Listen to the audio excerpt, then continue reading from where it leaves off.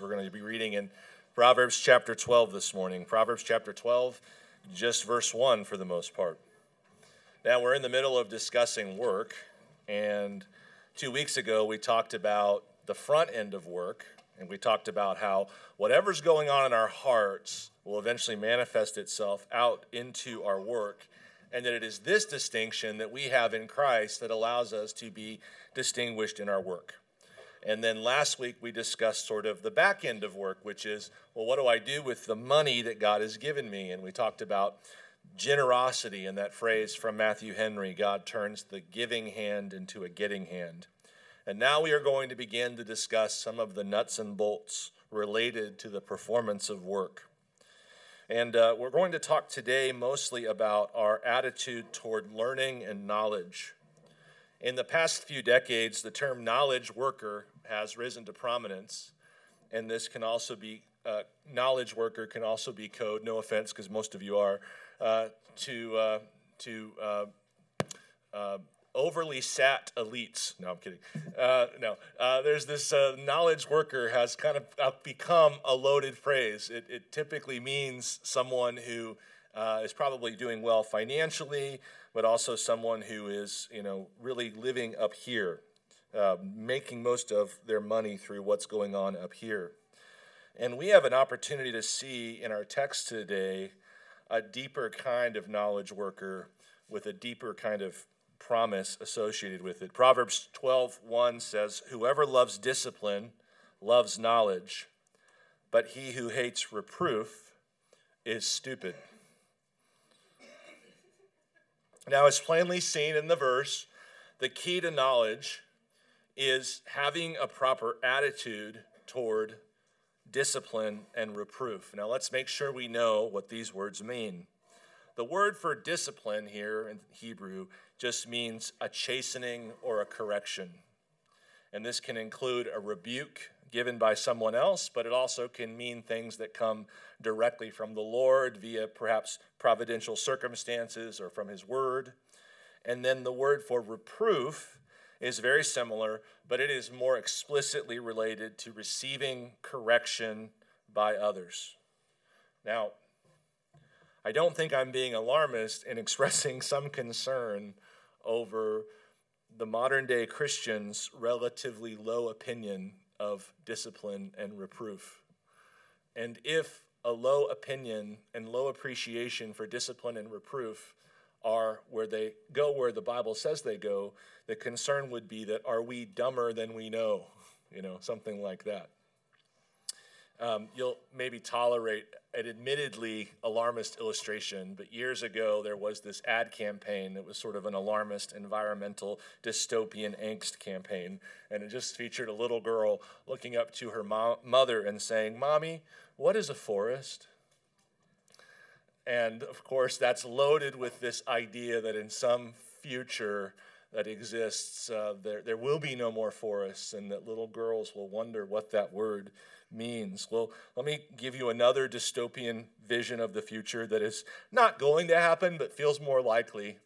Imagine a little girl in a dusty attic finding an old dusty book, and she reads a word in that book she doesn't understand, and she says, "Mommy, what is a reproof?" And the mother responds, "Oh, that's something Christians used to do to each other." And the little girl asks, "Like back when you were little?" And the mother says, "Oh, no, honey, I'm not that old." The little girl says, "Okay, well, I have one more question." The mother's like, "Okay." She's like, "What's a Christian?" Like, if we don't recover our appreciation for discipline and reproof and recover its practice in Christian community, putting it in the place that God has intended for it to be, well, it's just not going to end well for us. It's not going to end well for us as individuals, as a people, or as a nation. And that's what this verse is letting us know. That if you love discipline, you love knowledge. But if you hate reproof, you are stupid. Now, one thing I want to be clear about on the front end, and that is that the main idea in these words is that they are painful. There's nothing about these words, when you look at them in the Hebrew and within the way that the Bible uses them, to ever suggest that these words are pleasant or that this experience is pleasant. There's no room in this text or in the Bible at all, really, for some kind of Goldilocks criticism of someone else's criticism. Like, your reproof was too hot or your reproof was too cold, and if it was just right, I might be able to digest it. The Bible's pretty clear. It's never fun to be disciplined or reproved. The Bible's way of thinking about these things is that it is painful. And so if we are on the receiving end or the giving end of reproof or discipline, we should not try to fool ourselves into thinking that there's somehow to give a spoonful of sugar to help the medicine go down. That's simply expectation created out of our own humanist perspectives more than it is out of what the Word of God says. A verse in the New Testament we'll see in a moment reminds us, no discipline seems pleasant at the time. So we can't twist this into something it is not. Discipline and reproof are painful, and there's a good reason why people are shy about receiving them or giving them. But it's rough. Psalm 141, verse 5, might summarize what discipline and reproof feel like. Let a righteous man strike me. It is kindness. Let him rebuke me. It is oil for my head.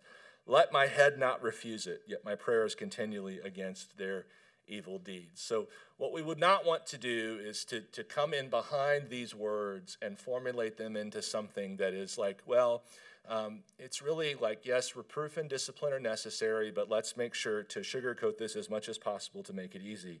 I'm all for gentleness, I'm all for apt words, and the Bible is as well. But the truth is that the reason this verse exists is because it is easy to hate reproof, because reproof hurts. And if we strip that idea away from this, I don't really know what we have left. So why would anyone love discipline? The beginning of the verse says that the one who loves discipline loves knowledge. Well, I think the person loves discipline because it is a terrible thing to him to be in the wrong. And it is a delightful thing to him to be in the right. The person who loves discipline has a deep concern over what's really going on. He isn't satisfied with appearances. He wants to actually be in the right, and the only way to get into the right is to figure out where you're in the wrong. One of the phrases that keeps coming up in the last few chapters is the word, or one of the words, is the word righteousness. Throughout the last several chapters, and we haven't addressed it yet, there has been an emphasis on the practicality of being righteous. Let me just read a few of those verses to you. Beginning in chapter 10, verse 2. Treasures gained by wickedness do not profit, but righteousness delivers from death. 10:6-7. Blessings are on the head of the righteous, but the mouth of the wicked conceals violence. The memory of the righteous is a blessing, but the name of the wicked will rot. Verse 11 in chapter 10, the mouth of the righteous is a fountain of life. The mouth of the wicked conceals violence. Verse 16, the wage of the righteous leads to life. The gain of the wicked to sin. Verses 24-25, what the wicked dreads will come upon him, but the desire of the righteous will be granted. When the tempest passes, the wicked is no more, but the righteous is established forever. And then in chapter 11, we see more of these promises pertaining to the value of righteousness. It's very practical, enduring, prospering, so on and so forth, even escaping. There's some verses about that. Verses 4-6 of chapter 11, riches do not profit in the day of wrath, but righteousness delivers from death. The righteousness of the blameless keeps his way straight, but the wicked falls by his own wickedness. The righteousness of the upright delivers them, but the treacherous are taken captive by their lusts. Verse 8, the righteous is delivered from trouble, and the wicked walks into it instead. Verses 30-31 kind of summarizes this focus on righteousness. The fruit of the righteous is a tree of life, and whoever captures souls is wise. If the righteous is repaid on earth, how much more the wicked and the sinner. So there's a great deal of emphasis, not just on righteousness, but on how righteousness is extraordinarily practical and brings all kinds of blessings into our lives. And of course, the word righteous is rooted in the word right. The word righteous, where we get the word righteous, is this idea of being right. And this is what's going on in the heart of a man who loves discipline. It doesn't want to be wrong. He realizes he often can be, and he has an extreme desire to be right. He loves knowing what is actually true. The man or woman who loves discipline loves reality. That's the quintessential idea. The man or woman who loves discipline loves reality.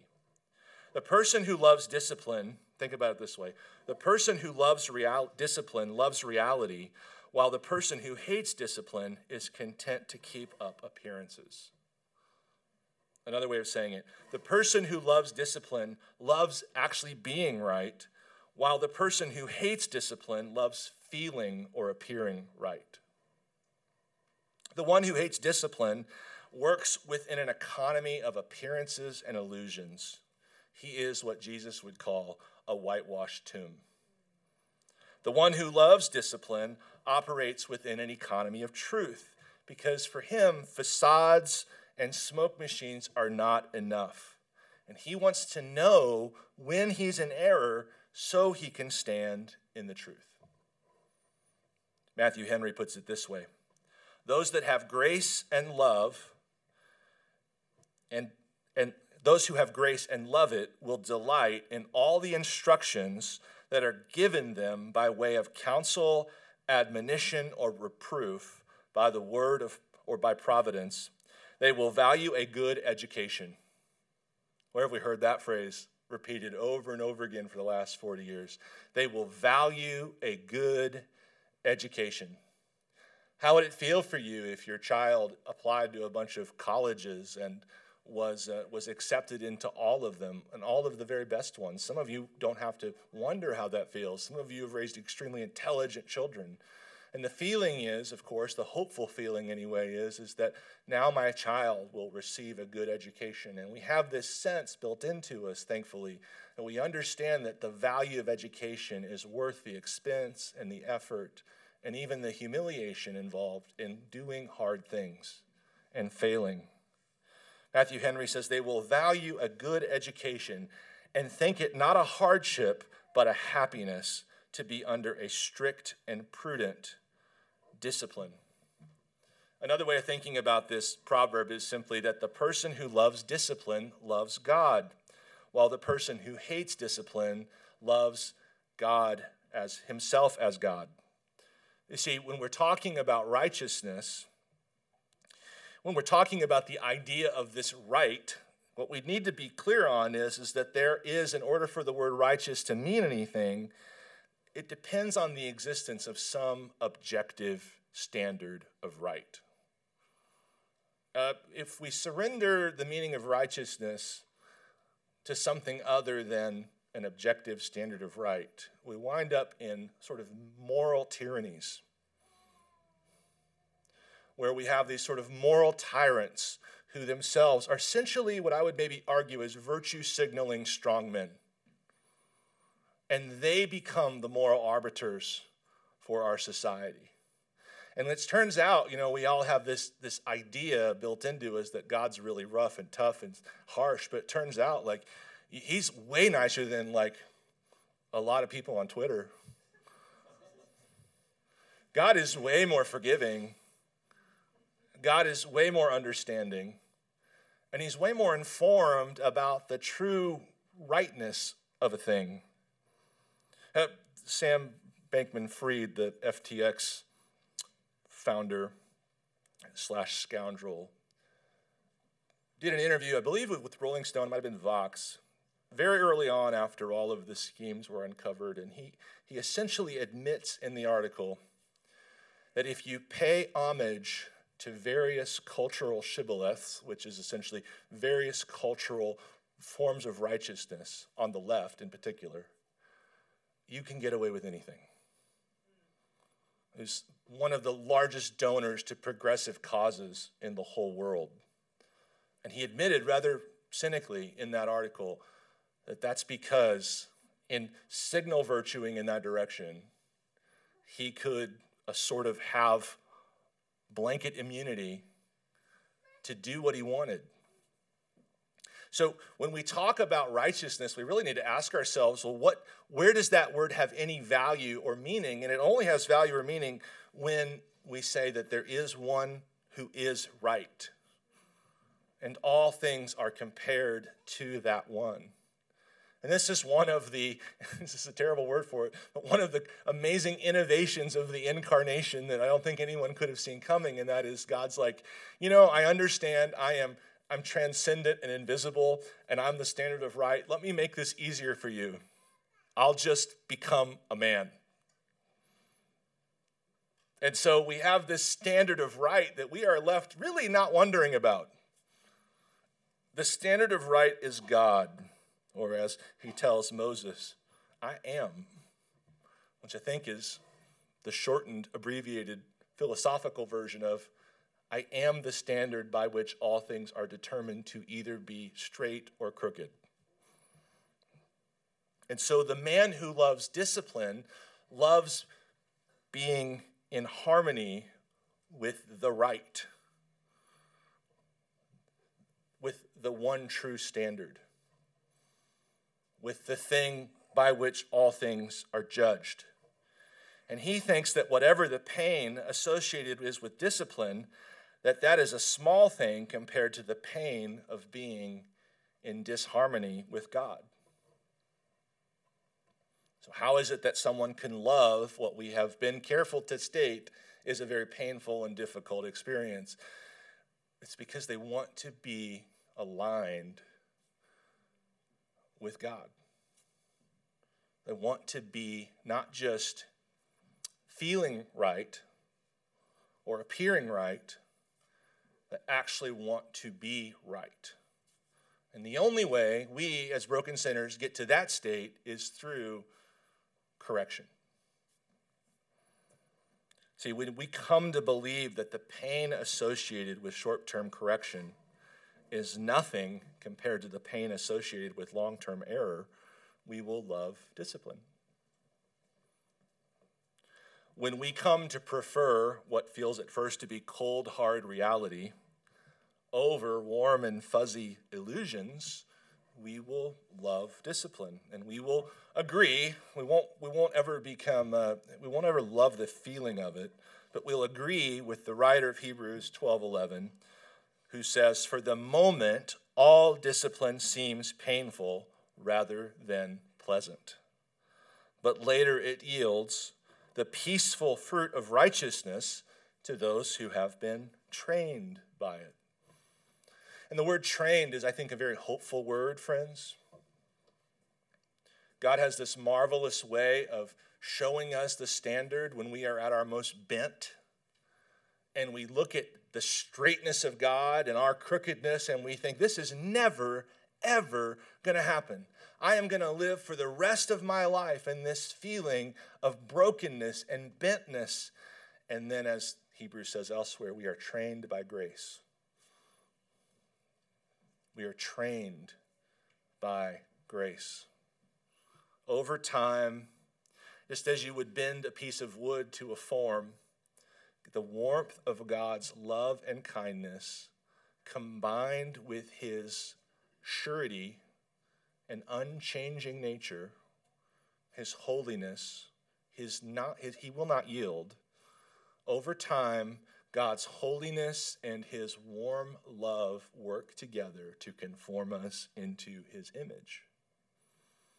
And it really doesn't usually feel very good, but as the writer of Hebrews says, it yields a peaceful fruit of righteousness.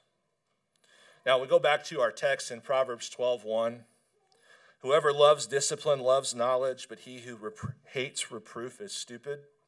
The way these proverbs are built, and I mentioned this slightly last week, is that there's a promise on both sides. You can go this way, you can go that way. Here's what's going to happen if you go this way. Here's what's going to happen if you go that way.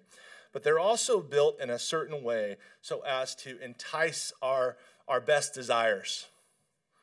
And so it would be appropriate to read this at some stage. So you could read this proverb multiple times throughout the year, and different pieces and different enticements and warnings would stand out to you at various times. And it'd be appropriate upon one reading of this to say simply this: well, I don't want to be stupid. That's a good thing to not want to be stupid. It's a good thing to look at that verse, and one of the conclusions you make is, I don't really want to be stupid.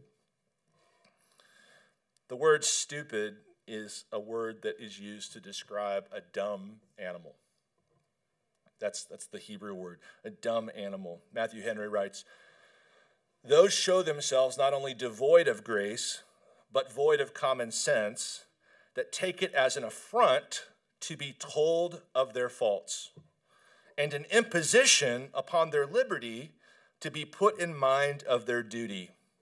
He that hates reproof is not only foolish, but brutish, like the horse and the mule that have no understanding, or the ox that kicks against the goad. Those that desire to live in loose families and societies where they may be under no check, that stifle the convictions of their own consciences and count those their enemies that tell them the truth. These are the brutish here meant." There's a very ancient idea that imagines sort of two paths every human chooses. And in this kind of ancient idea that transcends culture, it's kind of everywhere. It's sort of like, will I become more like God or more like an animal? And so this is kind of a common way of sorting out choices. This path leads to me being more like God, and this path leads me to being more like an animal. And that's kind of what's happening in this verse. This verse is communicating that there's a choice. Your attitude toward correction and discipline is a sort of fork in the road. And if you respond in a good way, you will become more and more righteous, more and more godly, more and more like God. By the way, righteous and godly, very synonymic kind of things. And then the other path is, if I respond poorly to discipline, if I respond poorly to correction, if I hate reproof, I will become progressively more and more brutish or stupid or stubborn. Now, that's sort of like put forward in various myths and also various true stories. And one of those stories is in the book of Daniel in chapter 4. Where a man named Nebuchadnezzar, who is the closest thing to God on earth, he is fundamentally maybe one of the most powerful men to have ever lived, even to this day. And he has this young man in his court, a Hebrew named Daniel, who is a stubborn truth teller, a fearless truth teller. I heard this week a pastor say that when Daniel was in the lion's den, it wasn't the lion's den anymore, it was Daniel's. And the lions were asking, what are we doing locked in here with him? The most fundamentally powerful man in the known world at the time, and one of, top 5 maybe of all time. And Daniel says to Nebuchadnezzar, "Therefore, O king, let my counsel be acceptable to you. Break off your sins by practicing righteousness, and your iniquities by showing mercy to the oppressed, that there may be perhaps a lengthening of your prosperity." And here's how Nebuchadnezzar responds in verse 30. "And the king answered and said, Is not this great Babylon, which I have built by my mighty power as a royal residence and for the glory of my majesty?" He hated correction. He hated reproof. And the very next verse, listen to this. This is such good storytelling. God is such a good storyteller. While the words were still in the king's mouth, there fell a voice from heaven. O King Nebuchadnezzar, to you it is spoken. The kingdom has departed from you, and you shall be driven from among men, and your dwelling shall be with the beasts of the field, and you shall be made to eat grass like an ox, and 7 periods of time shall pass over you until you know that the Most High rules the kingdom of men and gives it to whom he will. Immediately the word was fulfilled against Nebuchadnezzar, and he was driven from among men and ate grass like an ox, and his body was wet with the dew of heaven till his hair grew as long as eagle's feathers, and his nails were like birds' claws. And so this is a very graphic picture of this ancient fork in the road between those who receive discipline and reproof, even though it hurts, and they become more like God. They become more righteous. And the other fork in the road, the one who hates reproof, he becomes more and more, here almost literally, like a beast. The idea being, we would say, what does it mean when we say someone has lost themselves? They've in some fundamental way surrendered the image of God by neglecting and rejecting the word of God. And they wander about, incapable of receiving correction in the futility of their minds. Well, this story has kind of a happy ending, and that is rare for these kinds of people. In verse 34, the king himself writes, he would have had to trim his nails first. Can you imagine waking up from what would feel like insanity, of course? Waking up from that and coming to yourself again, as it says with the prodigal son. And this is what he writes. At the end of the days, I, Nebuchadnezzar, lifted my eyes to heaven, and my reason returned to me. He is becoming unstupefied. My reason returned to me, and I blessed the Most High and praised and honored him who lives forever. For his dominion is an everlasting dominion, and his kingdom endures from generation to generation. All the inhabitants of the earth are accounted as nothing, and he does according to his will among the hosts of heaven and among the inhabitants of the earth. And none can stay his hand or say to him, what have you done? At the same time, my reason returned to me. And for the glory of my kingdom, my majesty and splendor returned to me. My counselors and my lords sought me, and I was established in my kingdom, and still more greatness was added to me. Now I, Nebuchadnezzar, praise and extol and honor the King of heaven, for all his works are right and his ways are just. Those who walk in pride, he is able to humble. And now Nebuchadnezzar is aligned with reality. He is in touch with the way things actually are. And even if he had departed from that field and gone to live in a modest home with just one wife, he would have been more prosperous in that state than he was in the delusion of his pride at the beginning of the text. Now, as I mentioned, it is very rare to be redeemed from pride. The majority of people who embrace pride, who walk up to pride and give it a hug, will find that pride refuses to let them go. This is a beautiful picture of an improbable redemption. It is not all that common to see someone go that far down and be redeemed out of their stupidity and have their reason returned to them. So, how about you? Let's go back to the text, Proverbs 12:1. Where are you in Proverbs 12:1? Do you love discipline and therefore love knowledge, or do you hate reproof and are in great danger of becoming stupid? I think it's really a great opportunity to ask a very important question, and that is, so how does the gospel of Jesus Christ interact with this whole concept?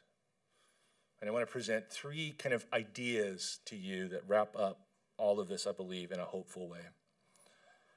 The first way that the gospel interacts with these principles is that the gospel is God's rebuke to us. The gospel is God's rebuke to us. Through the gospel, God is telling mankind that we are caught, stuck, and unable to recover ourselves from profound and offensive error. You know, the cross itself, if you just take a few minutes to imagine it, is gruesome and horrific and deeply unjust. And if you really take a moment to think about the cross, you see that all throughout that blood and hatred and shame, you see God's rebuke to mankind. This is who you are. You are so stuck, so broken, that you have one hope, that I myself would pay the penalty you could never pay. And so the gospel actually begins with a rebuke. You know, God is doing many things in salvation, but usually for us on our side, on the experience side, the first thing a person who is being saved is aware of is something like, I'm not okay. Something's wrong with me. I'm not right. I'm not righteous. And so God is, of course, declaring and demonstrating his love to us through the cross, but he's also declaring and demonstrating that we are fundamentally broken and will not ever recover from this state on our own. The second thing to think about related to the gospel is that the gospel makes God's discipline available to us. The gospel makes God's discipline available to us. The gospel actually makes correction possible. So here's a really important question if you're a parent. It's a really important question if you're a Christian. What exactly is the difference between punishment and discipline? What is the difference between punishment and discipline? Very important for parents to know this, very important for Christians to know this. Well, here's a couple ways to think about that distinction. Punishment has no desire for a relationship. Punishment is actually just a cutting off. It's essentially a severing. Discipline corrects, and it has the goal of atonement. And I want to use the very old kind of Shakespearean meaning of the word atonement for a minute. And maybe this will encourage you. You know, that many people don't realize that the way that that word was used a long time ago was as a compound word that really means at one-ment. One-ment meaning unity or togetherness. At one-ment. Atonement means bringing the person back in. Atonement means restoration, the idea of being unified and restored. And so punishment is simply get out of here. It's a severing, it's a cutting off. Discipline is exactly the opposite of that. Discipline isn't a punishing. It's a correcting so that fellowship can be restored, so that we can experience at one-ment with the God who made us. Another way to think about this is that the aim of punishment is justice, and the aim of discipline is joy. The aim of punishment is justice, and the aim of discipline is joy. Now, the gospel makes it possible for us to experience discipline instead of punishment because Christ bore our punishment. He was cut off. And he did that so that we could be disciplined. Another way of talking about this is that by receiving our punishment, justice was accomplished. Remember how I said a moment ago that punishment has to do with justice and discipline has to do with joy. By suffering for us in our stead, Jesus experiences the punishment element of our sin, so that justice has been accomplished. And that brings us to another word, the word justified.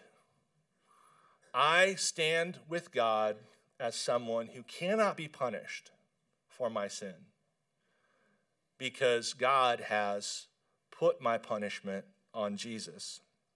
But I can certainly be disciplined because God wants a relationship with me.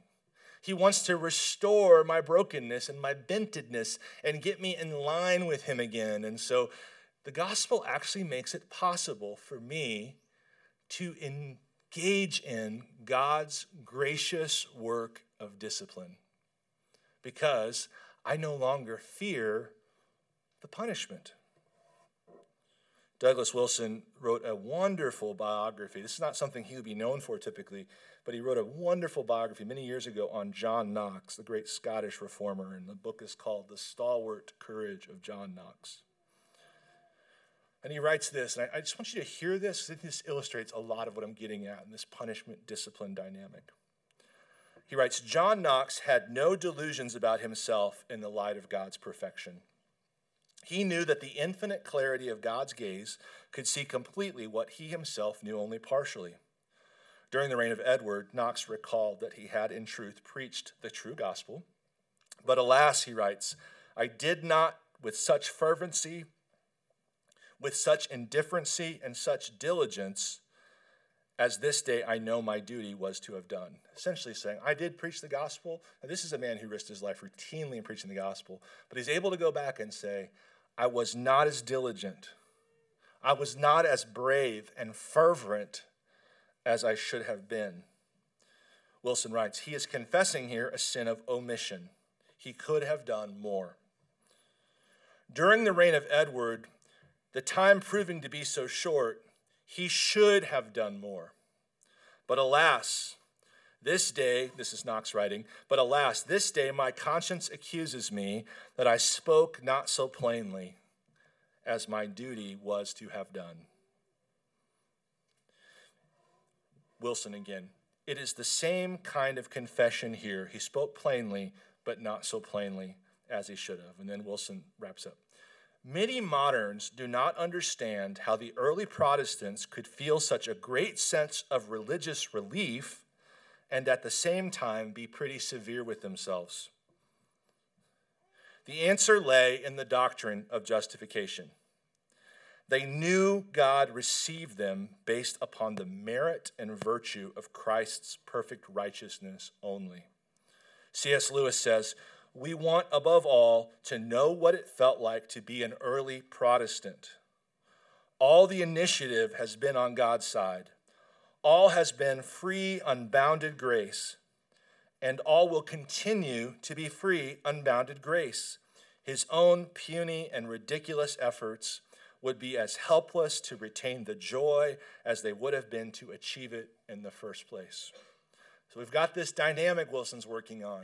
We've got someone like Knox who is better than all of us. Like we could probably add ourselves up and not equal him. He's an amazing, faithful man. And he's able to look back at his past in all honesty and say, and he's able to go into a box very few of us dare to go. And that box is the sins of omission. We don't like playing around in that sandbox. We don't like digging up those memories. He's able to go into this space of wondering, not simply, did I do wrong things, but what should I have done better? That's a very scary place to go. And he's able to be honest with himself, indeed even hard on himself.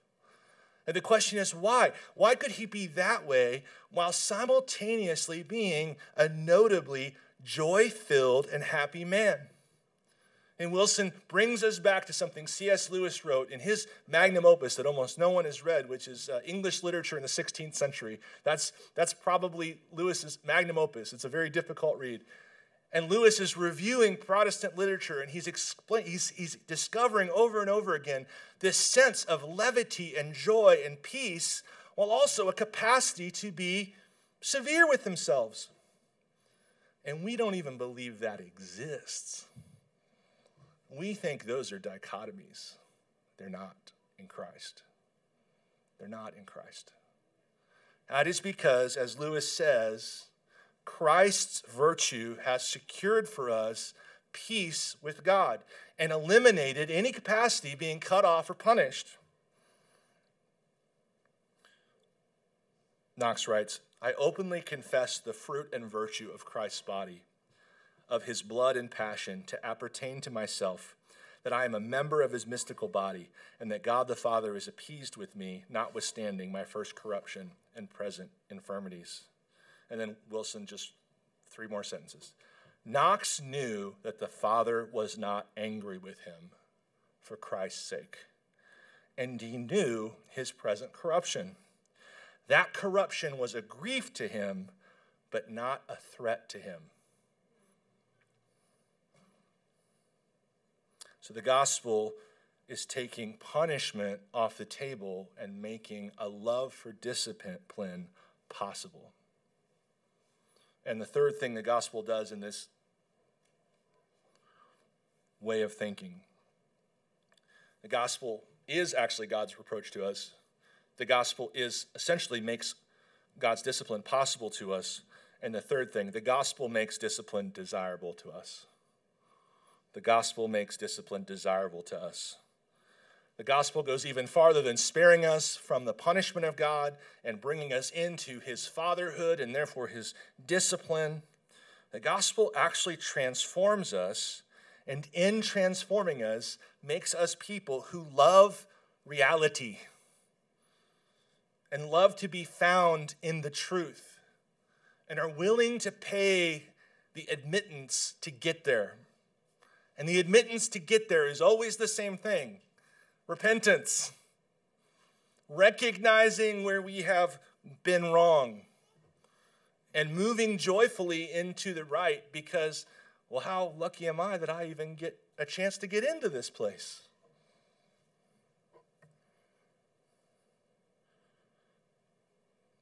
Our attitude toward discipline, if you think about it, has a lot to show us about what we actually believe about the gospel.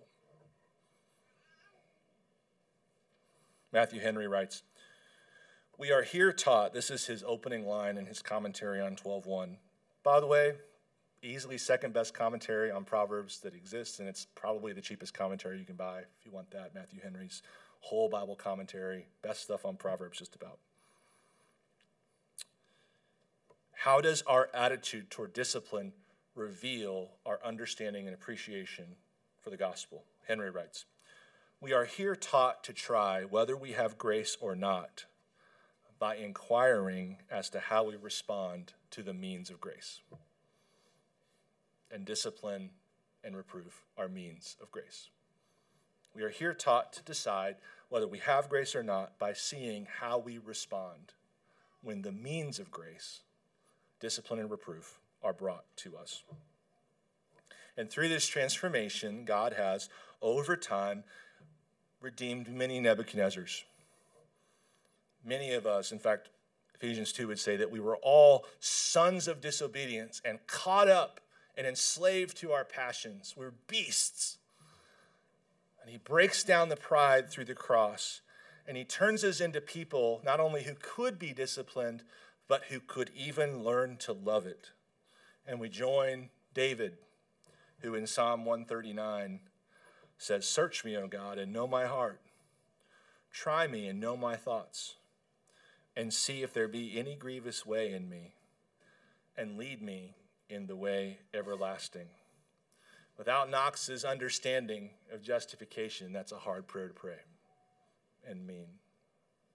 Well, this is a series on work. How does all of this affect work? Two things quickly. We're just establishing over and over again that it is the state of our hearts that eventually manifests out into the real world through our work.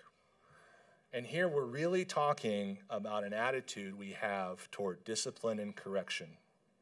And so I'll just summarize how this affects our work in a simple way. We live in a world right now where life-giving, prosperity-bringing information and instruction is constantly pushed against and frustrated by pride, defensiveness, and insecurity.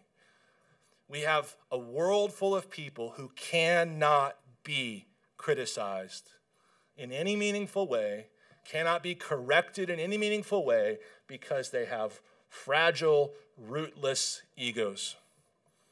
And so no matter how much information we have access to today, no matter how many willing instructors there are in the world, no matter how capable those instructors are, whether it be in education or in workspace, the problem now is simply people can't humble themselves enough to learn.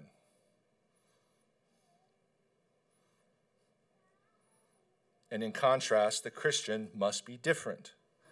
And that difference must be obvious because the Christian at work must be humble and hungry for knowledge, eager to learn, and more than willing to pay the price for it by being told when he or she is in the wrong. And in this way, the Christian becomes the true knowledge worker because the Christian is eager for true knowledge. Now, I want to pray for us in this regard. I just can't imagine anyone who's not Nebuchadnezzar level crazy in this room thinking, well, this sounds like I have got it made. I'm doing great in this department. I'm going to pray. One of the things that's so difficult that we can say these words, but the Holy Spirit must get out that spiritual snowplow and move away all this pride in our hearts. And so communion is simple today. We celebrate the gospel that brings us into this state of being willing to be disciplined, of being able to be disciplined. We also are reminding, this original rebuke that God gave me through the gospel has turned out pretty well. I should have hope for this. But let me, before we do that, just pray for you. Father God, it is one thing to recognize pride and irritability and defensiveness. And it is another thing, Lord, to really know how to respond to something that just it creeps in and takes over. Lord, we appeal to you as the great heart surgeon, that through the moving of your Spirit and the work of your word, you would divide and conquer and separate us from our pride. That belongs to the old man who is crucified with Christ, as we saw in Colossians 3. And this new man, this new humble man or woman, well, strengthen him, Lord. Strengthen our spirits. Help us, Lord, to pursue the humility described in this verse. And God, now we shift over to participating in your table and pray that even as we partake in what symbolizes a beaten body and poured out blood for our sake, that even as we partake of this, you, God, would even in a miraculous way soften our hearts. Lord, we love you. In Jesus' name we pray. Amen. Paul writes to the Corinthians, "For I received from the Lord what I also delivered to you, that the Lord Jesus on the night when he was betrayed took bread, and when he had given thanks he broke it and said, 'This is my body, which is for you. Do this in remembrance of me.' In the same way also he took the cup after supper, saying, 'This cup is the new covenant in my blood. Do this as often as you drink it in remembrance of me. For as often as you eat this bread and drink this cup, you proclaim the Lord's death until he comes.'"